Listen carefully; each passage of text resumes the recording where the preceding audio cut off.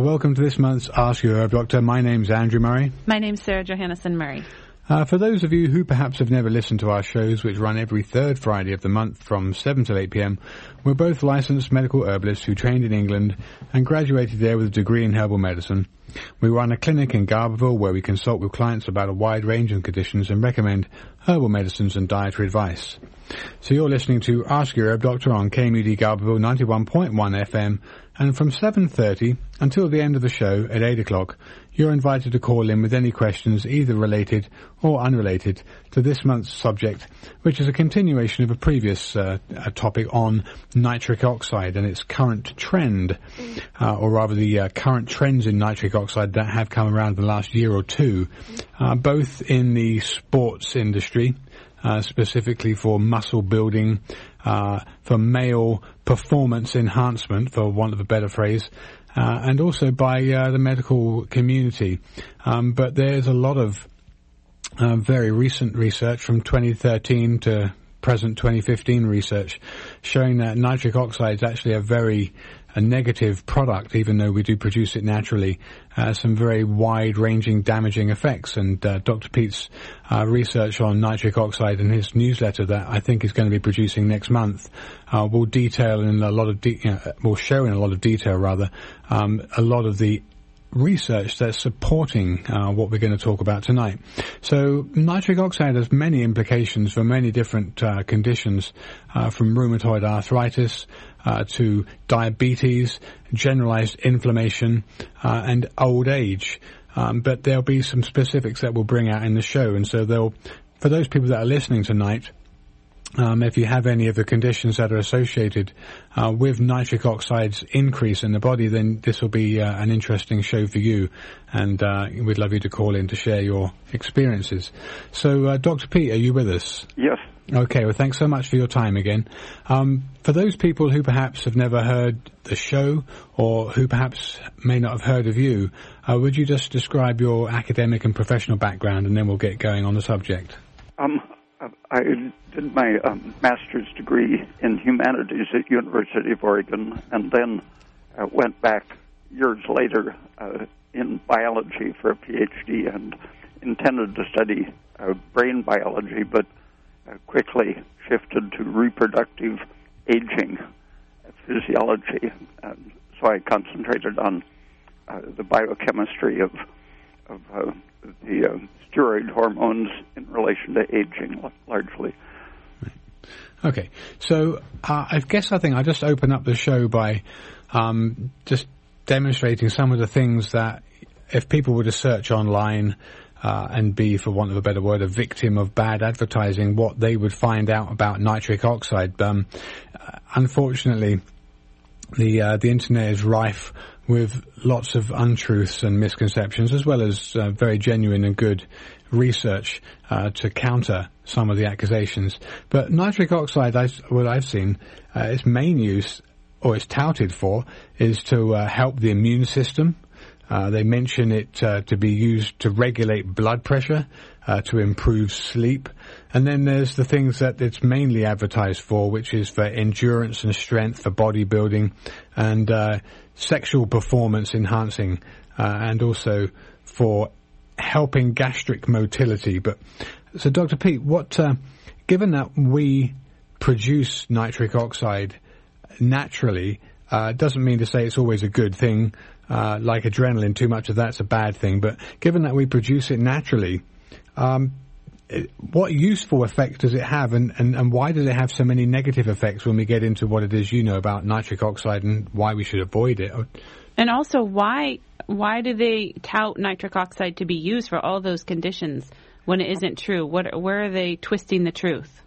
My dissertation in 1972 focused on estrogen, but I saw that the effects of estrogen were indistinguishable from the effects of X-rays and aging and oxygen deprivation. And how that works is that it changes the oxidative enzyme function, cytochrome oxidase. And it was known that smog produces nitric oxide. It wasn't known that it occurred naturally in the body until the late 80s.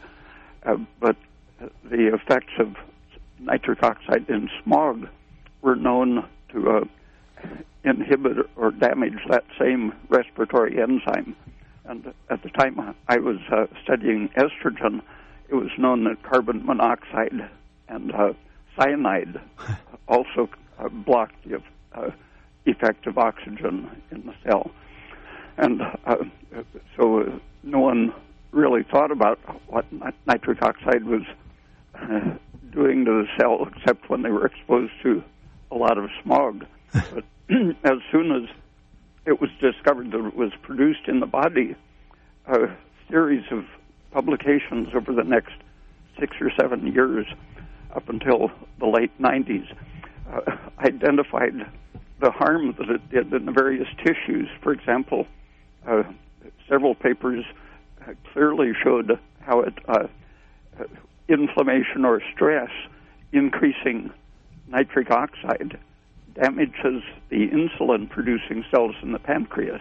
And so it's a major cause of diabetes, regardless of the particular person's history leading to the diabetes. So but not only damaging the cells in the pancreas, but they were seeing similar damage to every tissue they looked at, which seemed logical since it was a free radical analogous to cyanide and carbon monoxide in its function in the cell. But then someone noticed that nitric oxide causes vasodilation during arousal and erection. Right. And Viagra came on the scene with tremendous amount of funding for research. So this is about 15 years ago now, is it? Or? Yeah, 97, I think it was. Right, okay. And suddenly all of the bad stuff was forgotten and everyone wanted to find out the wonder curative effects of the drug that could improve virility, supposedly. Right. Mm-hmm. And very soon after it came out, I started hearing from people who were suffering things such as diabetes from taking the virility pills. Mm-hmm. And that got me interested in it very early after the Viagra came on the market. But it was fitting right into the things that I was already interested in. There's quite a positive association, isn't there, between cardiac arrest and Viagra's use? I think it's killed quite a few people at this point in time. Well, it's probably killing more people than are being identified because nitric oxide is produced in any stressed cell or tissue, and it decreases the function of the tissue by blocking the energy production. So it creates a vicious circle the same way too much estrogen can, or stress of any sort can start a cycle of energy loss, increased production of the stress mediators, including nitric oxide, exciting the tissue, blocking the energy of the tissue, and leading the cell to die. So all these things that they're touting nitric oxide are good for, is there any thread of truth to this, to these statements? Of the things you mentioned, it actually does one of those things, which is to make muscles grow. But that's one of the things that St. Georgi and Otto Warburg understood 50 years ago. Is that because of its inflammation, or? In the absence of oxygen, life can't do anything but grow and divide. And so anything that blocks the cytochrome C oxidase, blocking oxidative metabolism, tends to stimulate cell division because that's all life can do on the lactic acid producing cycle. And experiments both with nitric oxide supplement or creating the conditions such as cutting off the blood supply to cause muscle tissue to produce its own excess nitric oxide. They found that it stimulated the multiplication of cells in the muscle. The satellite cells surrounding the muscle fiber itself multiply under the influence of nitric oxide or simply hypoxia leading to lactic acid production. So it's a very inflammatory process, even though they're describing it as something that is wonderful. You'll increase your muscles if you take supplements that are precursors for nitric oxide production. Yeah, they found that you could cause muscle enlargement and growth just by putting a tourniquet on, or if you combined mild exercise with a tourniquet occasionally. Because of the oxygen deprivation. Yeah, really big muscle growth from injuring it. Wow. But that's the basic thing, that cells divide like cancer when they don't have the energy to do what they should do. So it's a kind of negative response to that stimulation then. Yeah. So anytime you injure a tissue, whether it's in the brain or heart or blood vessel, pancreas, whatever, there are stem cells. The satellite cells in muscles are probably just the local stem cell, which might be replenished from bone marrow, for example. But anyway, they function as stem cells. And so anytime a tissue is injured, the lack of oxygen temporarily stimulates the multiplication of stem-like cells, which have the potential of regenerating the tissue. Okay, so it's a natural process that would happen to stimulate cell growth, but they're twisting it and saying that it's something good that it increases muscle growth. Well, it's always a local, more or less microscopic process when it's natural. But if you flood the system, hoping to grow all of your muscles bigger, then you're also providing it to your brain, immune system, gonads. Everything is being, in effect, deprived of oxygen. So drugs that increase nitric oxide would be classed as carcinogens then? In fact, yeah, that's starting to be recognized that it's a very basic factor in promoting cancer development, growth, and spreading. Okay, well, you're listening to Ask Your Herb Doctor on KMUD Garberville 91.1 FM from 7:30 until 8 o'clock this evening, and you're invited to call in with any questions either related or unrelated to this month's topic of nitrous or nitric oxide and its damaging effects. And the number here, if you live in the area, is 923-3911, or there's an 800 number if you're outside the area, 1-800-KMUD-RAD, that's 1-800-568-3723. So getting back to some of the things that they say nitric oxide supplements are beneficial for, and actually it's never the nitric oxide that you get in a capsule or a tablet anyway, is it? It's the precursor. It's the amino acid precursor that nitric oxide is manufactured from. Is there any truth to the vasodilatory, the artery dilating effects that would supposedly help people with blood pressure? I mean, is that just completely erroneous science too? Oh, no, it does that.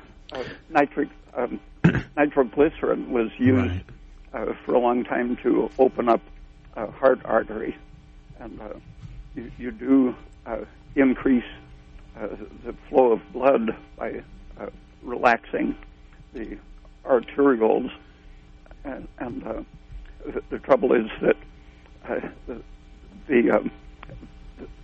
if you increase it beyond a temporary dilation, it's going to start the damaging process of increasing collagen formation and cell multiplication and so on. So that you can get a momentary effect from sniffing nitroglycerin, for example. Right. But as a chronic thing or a systemic thing, it's not at all good. In fact, it ages. In a chronic situation, for example, where your intestine is being irritated, irritable bowel syndrome, for example, or just mild digestive problems, you absorb both nitric oxide and endotoxin, and the endotoxin increases the production of nitric oxide everywhere, and in the blood vessels, the increased and chronic effect of nitric oxide is to promote thickening and atherosclerosis and hardening of the arteries. So, in fact, it's actually going to be worsening the condition you're taking it for, if you're taking it for blood pressure or... Yeah, the momentary effect over minutes or hours can be helpful. Like if you have a constricted area, the relaxation locally in that particular artery opens up and lets the blood keep flowing. But when you do that systemically, all you're doing is adding to the chronic inflammation, stress, and degeneration of the arteries, heart, and all of the other organs. So the body should be producing a little bit of nitric oxide in that constricted artery, is what you're saying. Yes, when you take it. When you have a local, like a pinch of an artery, the cells sense that they aren't getting enough oxygen, and in reaction to the stress, nitric oxide is produced locally, opens it up, lets the blood through the stressed point. So it's like a local regulatory process, and shouldn't ever be a systemic, generalized process for treating high blood pressure, for example. It's like when someone takes nitroglycerin. Yeah, all it's doing is relieving a momentary pinch in the heart, which could be good, I guess, for the heart, but systemically, it's, for example, one of the things that it does is to increase aldosterone, the adrenal salt-regulating steroid that produces inflammation and fibrosis as a side effect. Okay, now aldosterone is also implicated for blood pressure regulation, isn't it?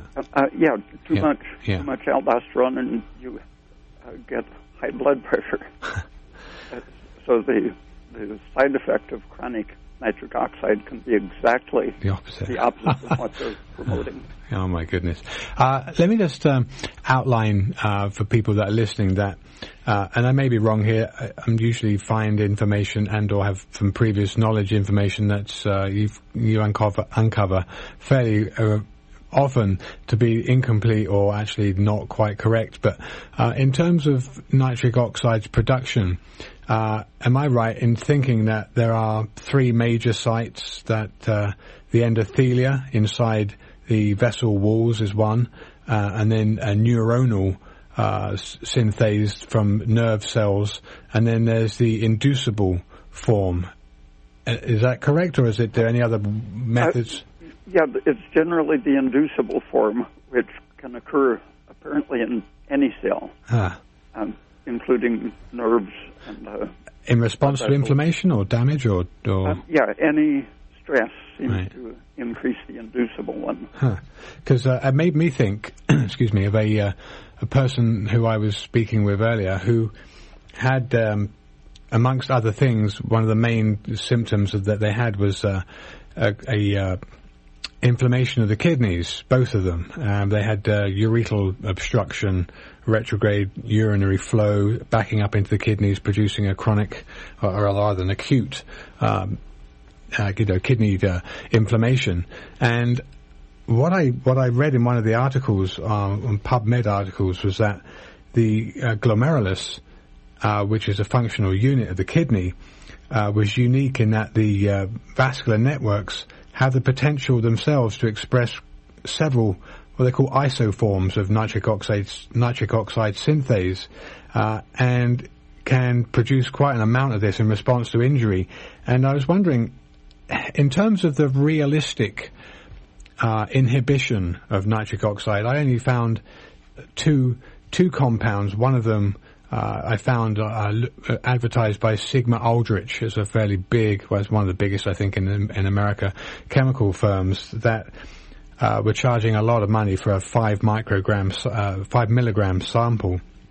But the other one apparently is almost as effective, but I think it has a slightly different mechanism, and that was aminoguanidine.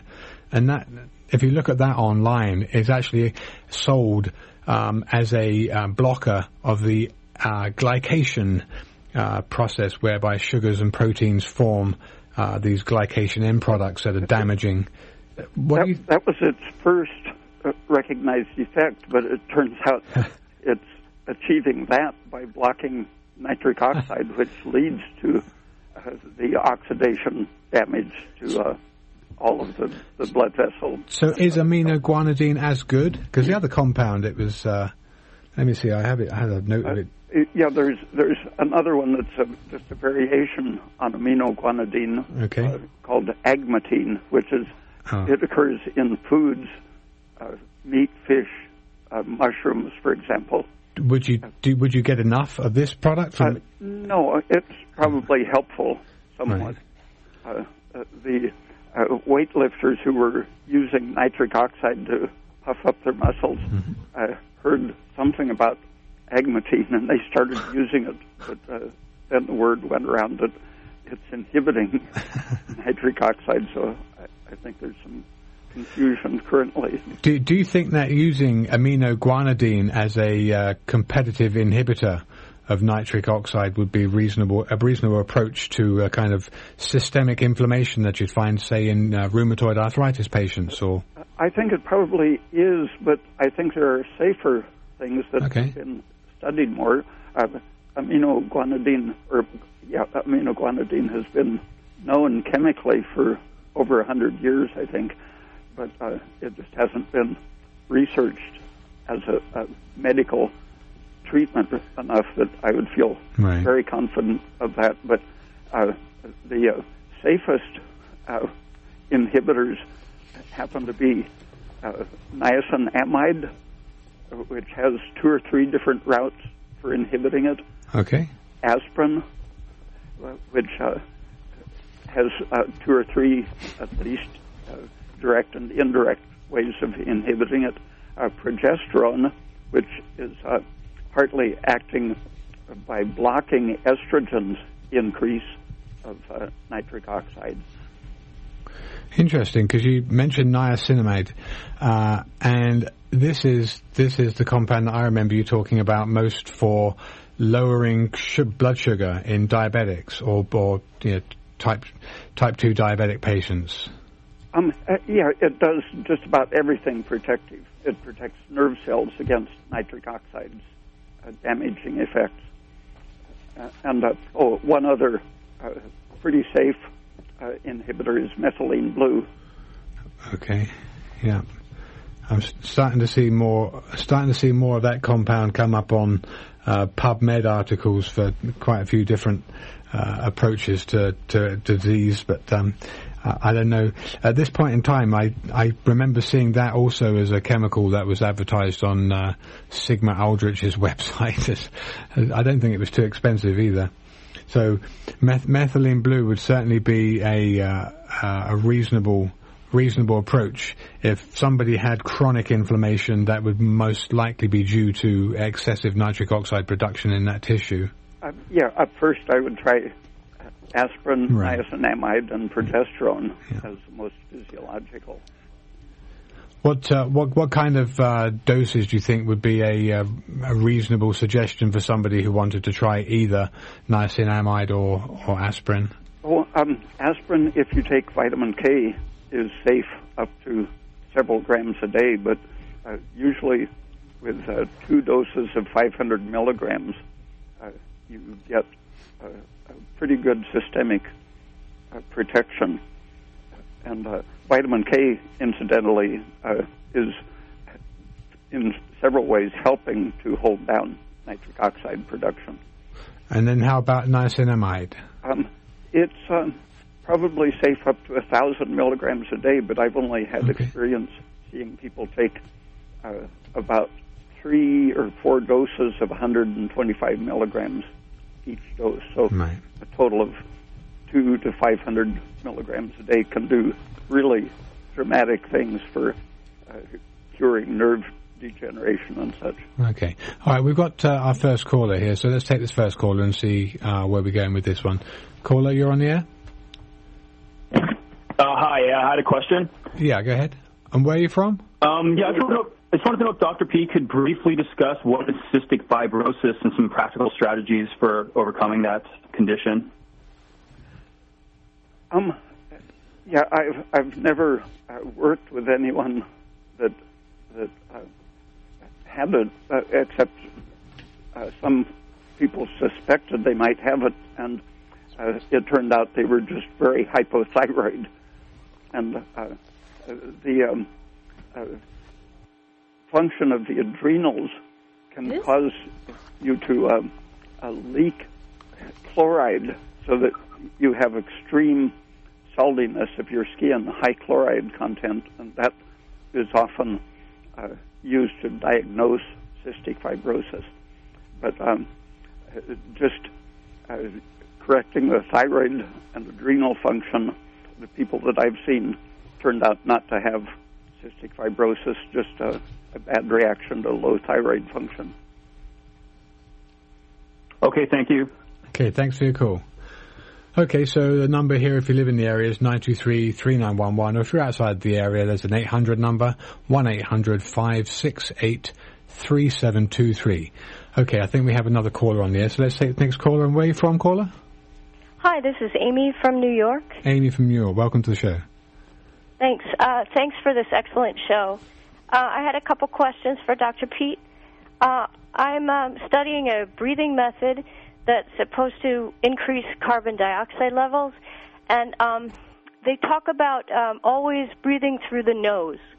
And I was worried a little about whether that would, increase my nitric oxide levels, because you're always breathing through the nose.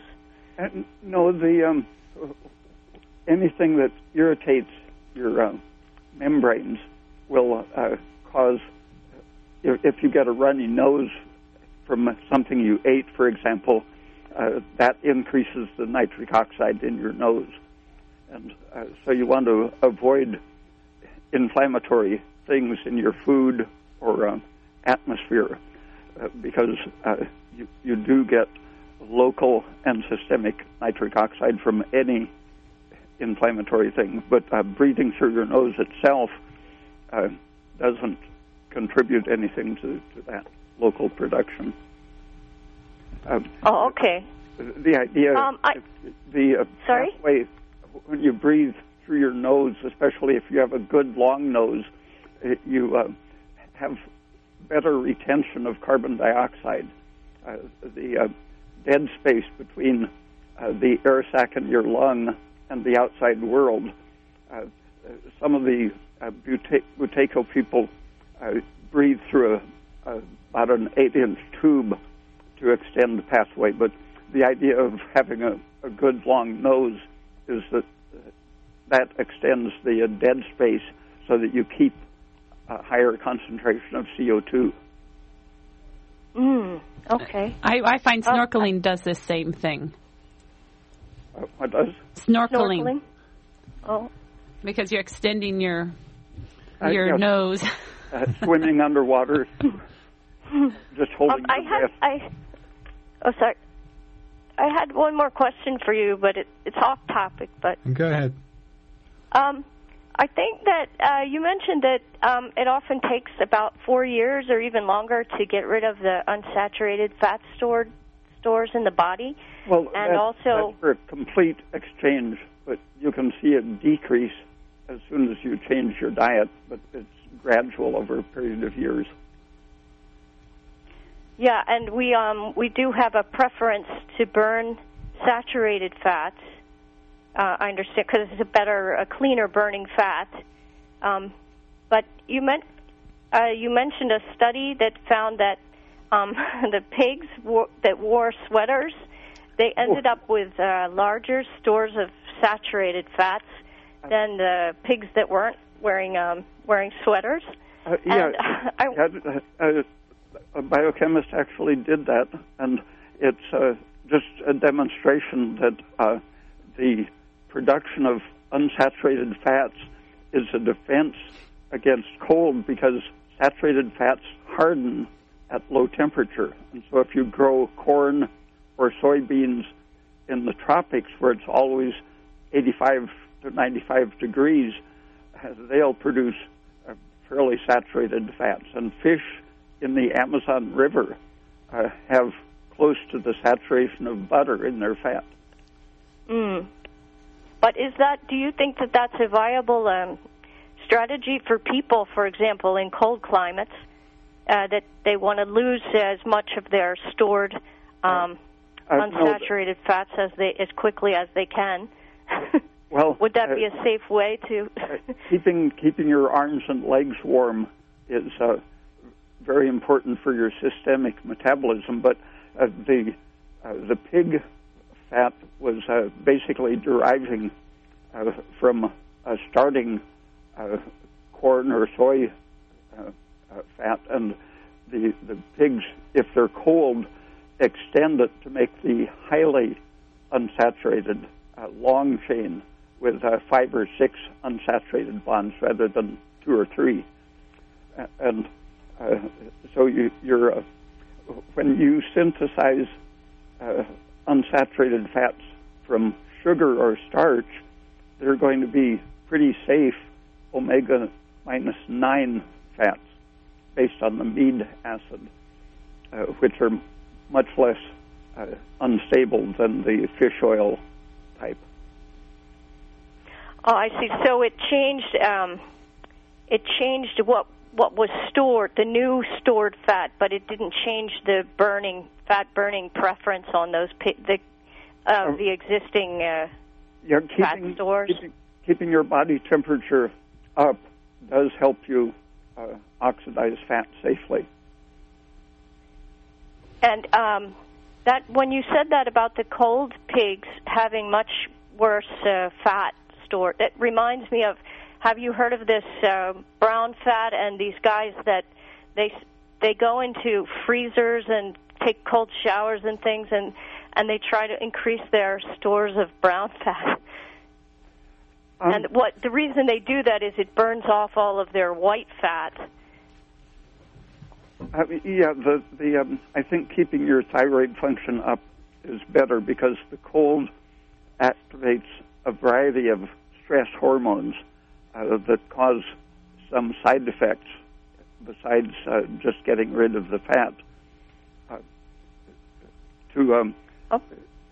To oxidize your fats while at rest by having a good resting metabolic rate and high body temperature is the safest way to handle them, rather than increase the stress to increase the fat burning. Okay. Well, thank you very much. You're welcome. I think we have another caller on the line, so let's take this next caller and find out where you're from, caller. I am from Madison, Wisconsin. Okay, welcome to the show. What's your question? My first question was that I've been taking T4. It's working really well for me, but I get some eye pain sometimes in the process of titrating it. Let's say that again? I didn't hear that part. I get some eye pain in the process of titrating T4. I didn't hear that. Eye pain. Oh, you're saying you got some eye pain? Yeah, I'm sorry about that. Okay. So what was your question? Whether or not that was normal, or whether that was... Yeah, if it's just a normal part of the titration process. Now, when you say titration, do you mean you've just taken small doses, gradually increasing the dose, or? Yeah, I started on probably 7 micrograms. Okay. And I'll go from 7 and then up to 12, and I responded really well to it, but it seems like I get a little bit of eye pain. Now, we're talking about T3 now. Oh, I'm sorry, T4. T4, I beg your pardon. Okay. So, Dr. Peat, as a very small amount of T4, the caller's asking whether or not you've ever heard of any relationship to eye pain. No, I haven't. No. But I would back off on the T4. If your liver isn't effectively converting it to T3, it can have an anti-thyroid effect by accumulating, turning off your pituitary, and your liver normally is where you get most of your active thyroid hormone. So if your liver isn't doing that, you can accumulate so much T4 it has stress activating actions. Do you think it would be better for this person if they wanted to try the active hormone? Yeah, I think it's always better to use the combination in the traditional way, or if you're for some reason in a hurry or think you have a very bad liver, then small amounts of the active T3 can be done safely. So you have a lot of problems with doctors prescribing that T4, is that when someone is low thyroid and they take T4, their livers usually aren't active enough to convert the T4 into the active, because T4 on its own doesn't have any action at all, doesn't do anything. It has to be converted to T3. And if you take enough T4, you're going to turn off your brain's production of stimulating the thyroid gland, which naturally produces about 1 part T3 to 4 parts T4.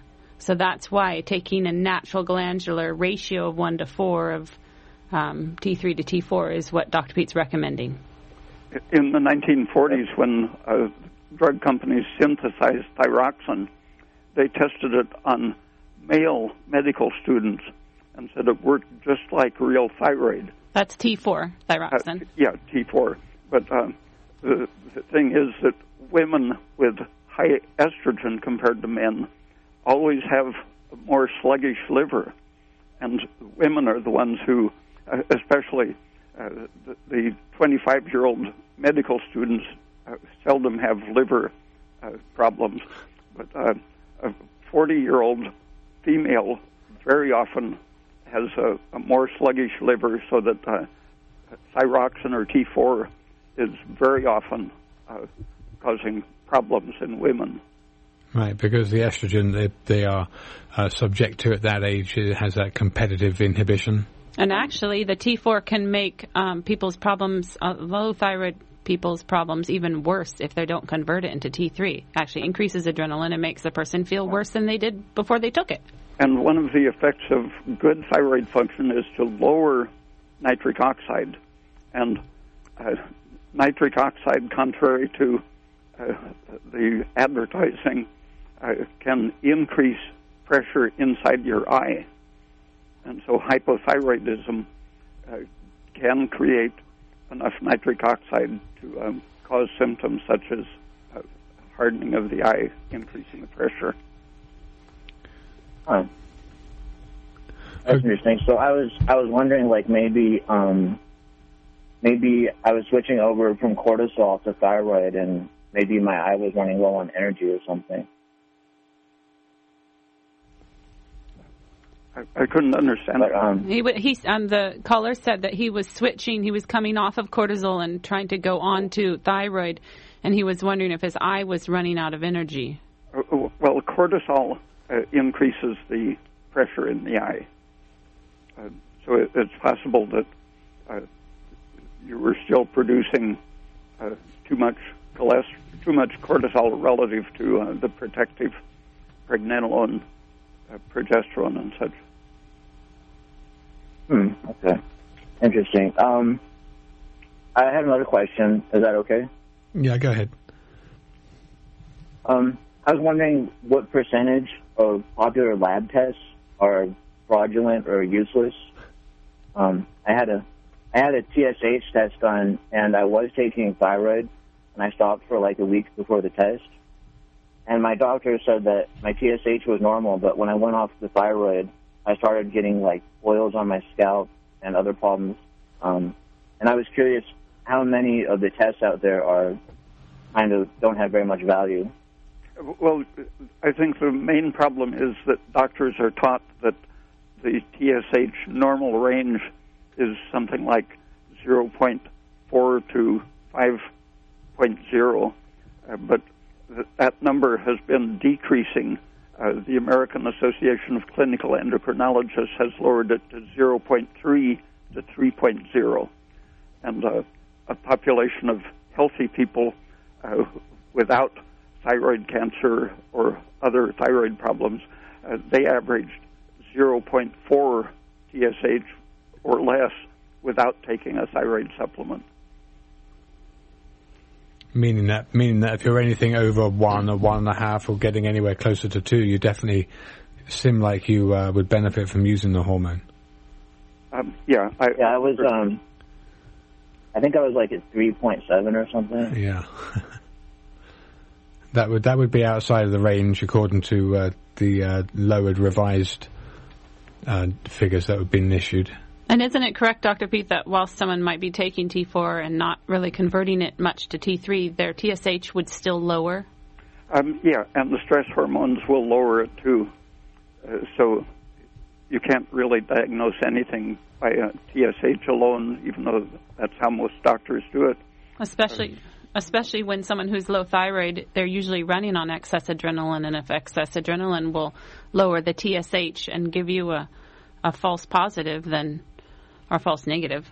And high cortisol lowers it, and also at the same time causes the liver to turn thyroxine into reverse T3, which interferes even more than thyroxine with the active T3 function. It blocks the real T3 from actually doing anything. Okay. That's interesting. All right, well, thank you. Do you have anything else to say? I'm sorry, I want to cut you off. Are his books still available? Dr. Peat? They have been converted to electronic form, and we're going to figure out how to make them available fairly soon electronically. Okay, great. Well, I just wanted to say thank you very much, Dr. Peat, and also thank you to Herb Doctors very much. I appreciate it a lot. You're very welcome. You're welcome. Thank you for your call. Okay, so I ask the engineer, do we have anyone else on hold at the moment? No, okay. So the number here, if you live in the area, is 923-3911, or if you're outside the area, want to use a toll-free number, that's 1-800-568-3723. We're talking with Dr. Raymond Peat today about nitric oxide and its popular use for bodybuilding and for male enhancement, amongst other things, and how damaging nitric oxide is and how much information and research there is to show that actually it's probably more carcinogenic than anything else. Talking along the lines of a carcinogen, I saw articles that were demonstrating that nitric oxide was responsible for damaging DNA, and that's how they could directly implicate it in being a carcinogen.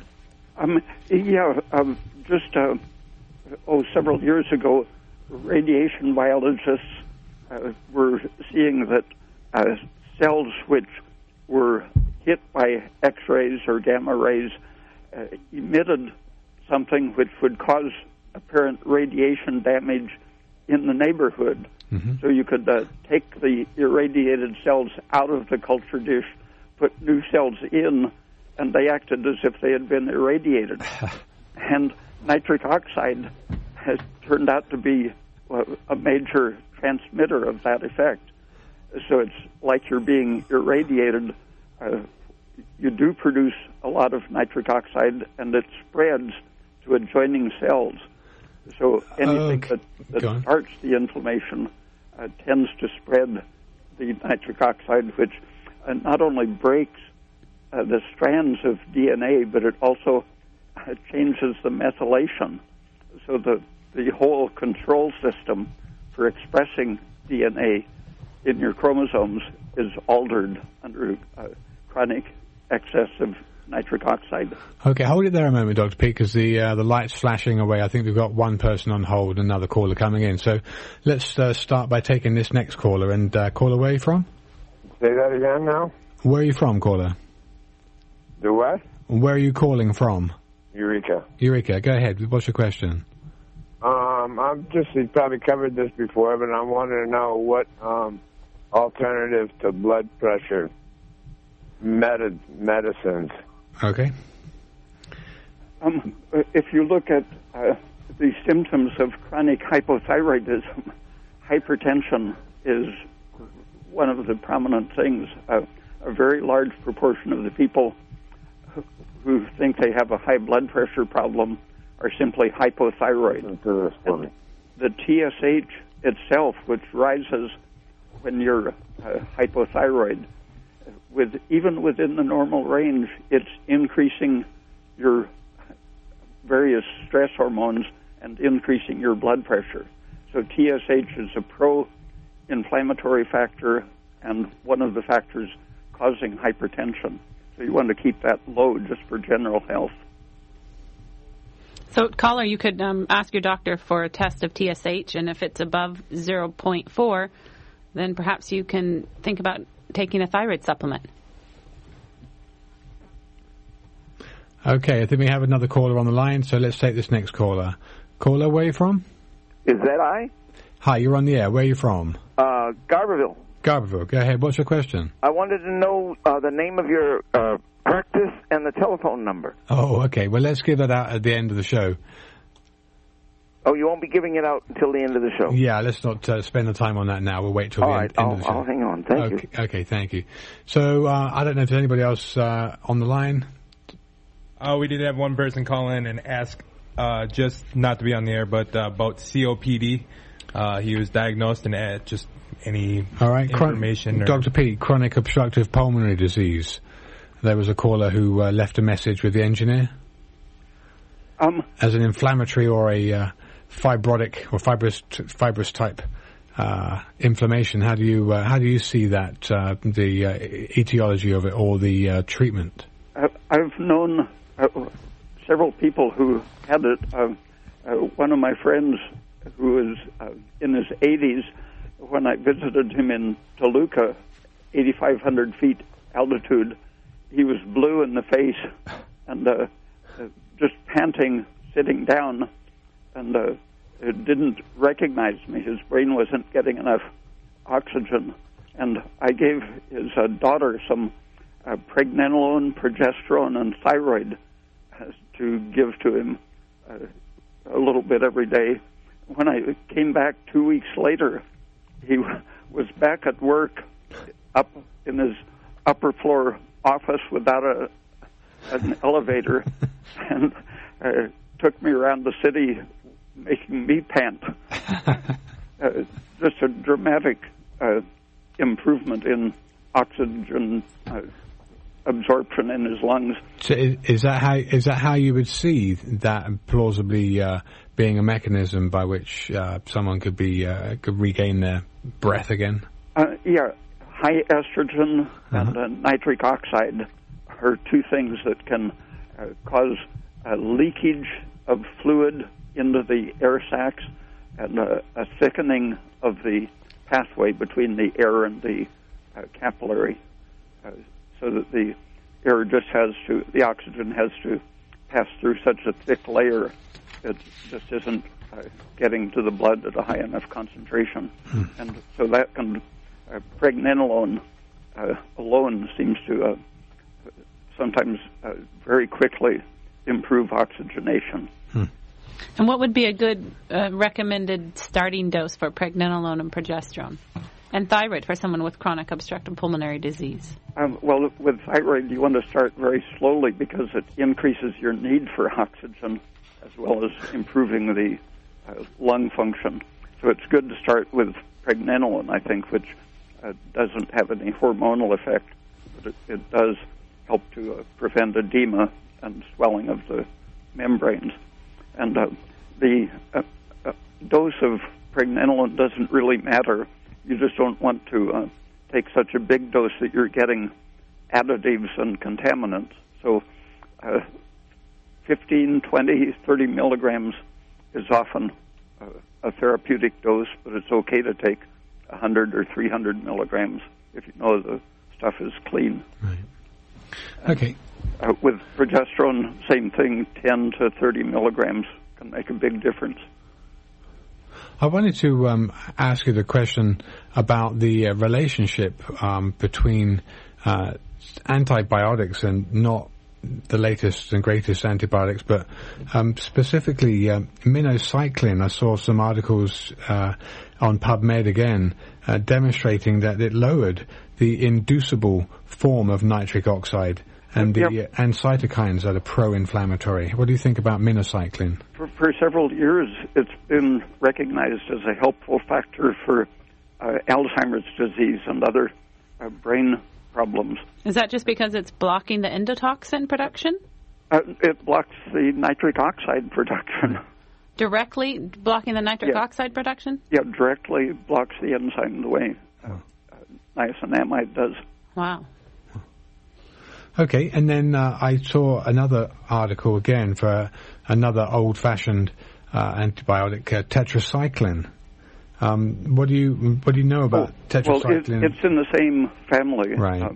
Doxycycline, tetracycline, and minocycline. Tetracycline, the only problem with it is that it's too cheap, and so doctors are not educated too.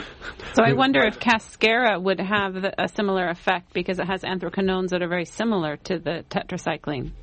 I think that structure is what's happening. We have another caller on the air here, so let's take this next caller. Call away from? Ukiah. Ukiah, hi. What's your question? I was wondering if you guys could talk about the human growth hormone at all. Okay, in relation to anything particular, or? Well, like some of my friends were talking about it because they do weightlifting. Oh, right. They're talking about like it's a good thing to like build your muscles and stuff. Yeah, same problem with nitric oxide, I think. So, Dr. Peat, what do you have to say to somebody who's using growth hormone? Well, you have the same problems that you get from nitric oxide or estrogen. Women, surprisingly, chronically, during the reproductive years, have high growth hormone chronically. And the growth hormone causes breakdown of fat into free fatty acids. So women under the influence of estrogen typically have a chronic exposure to free fatty acids, which is, if they're unsaturated, increases oxidative damage. And that's just a standard function of growth hormone, is to raise your free fatty acids. And that's probably why they see an increase thickness in the wall of blood vessels in the kidneys, causing a progressive loss of kidney function from overexposure or chronic high exposure to growth hormone. And suspicion that it increases the risk of diabetes, which free fatty acids are known to cause. So it's very inflammatory. Yeah, I think most it's unfortunate, but it's like another cult, and unfortunately, males are a little bit seduced by the potential of growing bigger muscles using anabolic steroids and other compounds, and so obviously, growth hormone again is advertised very widely in bodybuilding magazines. What does anabolic mean? Muscle building. So it's the opposite of catabolism, which is muscle breakdown. But it's unfortunate that most muscle bodybuilding magazines are reasonably rife with products that I know would not be founded on science to be beneficial for you. That's unfortunate. And also the supplements that are touted to increase nitric oxide, people want to avoid those, like arginine and citrulline. Okay, we probably need to wrap up the show this evening anyway. Thanks for all the callers that have called in. Dr. Peat, as always, thanks so much for your time and your dedication. I really appreciate you joining us on the show. Okay, thank you. Okay, so I'll just spend the next couple of moments letting people know how they can get information from the website, either Dr. Peat's research articles, or I think that one person there was talking about a book, and I know that he said that recently here they've return to an electronic form of the couple of books that he has written for sure. So his website is www.raypeat.com, RAYPEAT, and he has lots of articles there that are fully referenced. And then the caller did call in about us. So, our business name is Western Botanical Medicine, and we have an 800 number. Sarah? 1-888-WBM Herb. Okay, I didn't know if you wanted to say that or not. Anyway, so we can be reached, 9 to 5, Monday through Friday after the show. So until the next month, next third Friday of next month, wish you a good night. It'll be more like fall next month. It'll be dark when we arrive at the studio at 7 o'clock. And so as we wind our way into a gentle winter without any rain at this point, wish you all the very best, and happy Halloween for that coming up here about in a week or so. Thank you for listening. Good night.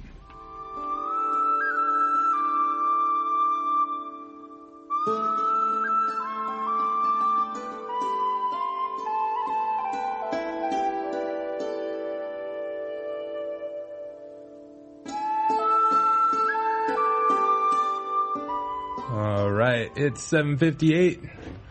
You just heard the Herb Doctor. That's on KMUD, Garberville 91.1, KMUE, Eureka 88.1, KLAI, Laytonville 90.3, Shelter Cove, you're at 99.5, and everyone else at KMUD.org. Support for KMUD comes from Solar Winds Northern Lights, Inc., a licensed, insured, bonded contractor specializing in the design, installation, maintenance, and troubleshooting of battery-based and grid-tied solar electric systems and complete electrical services for homes, homesteads, and agriculture.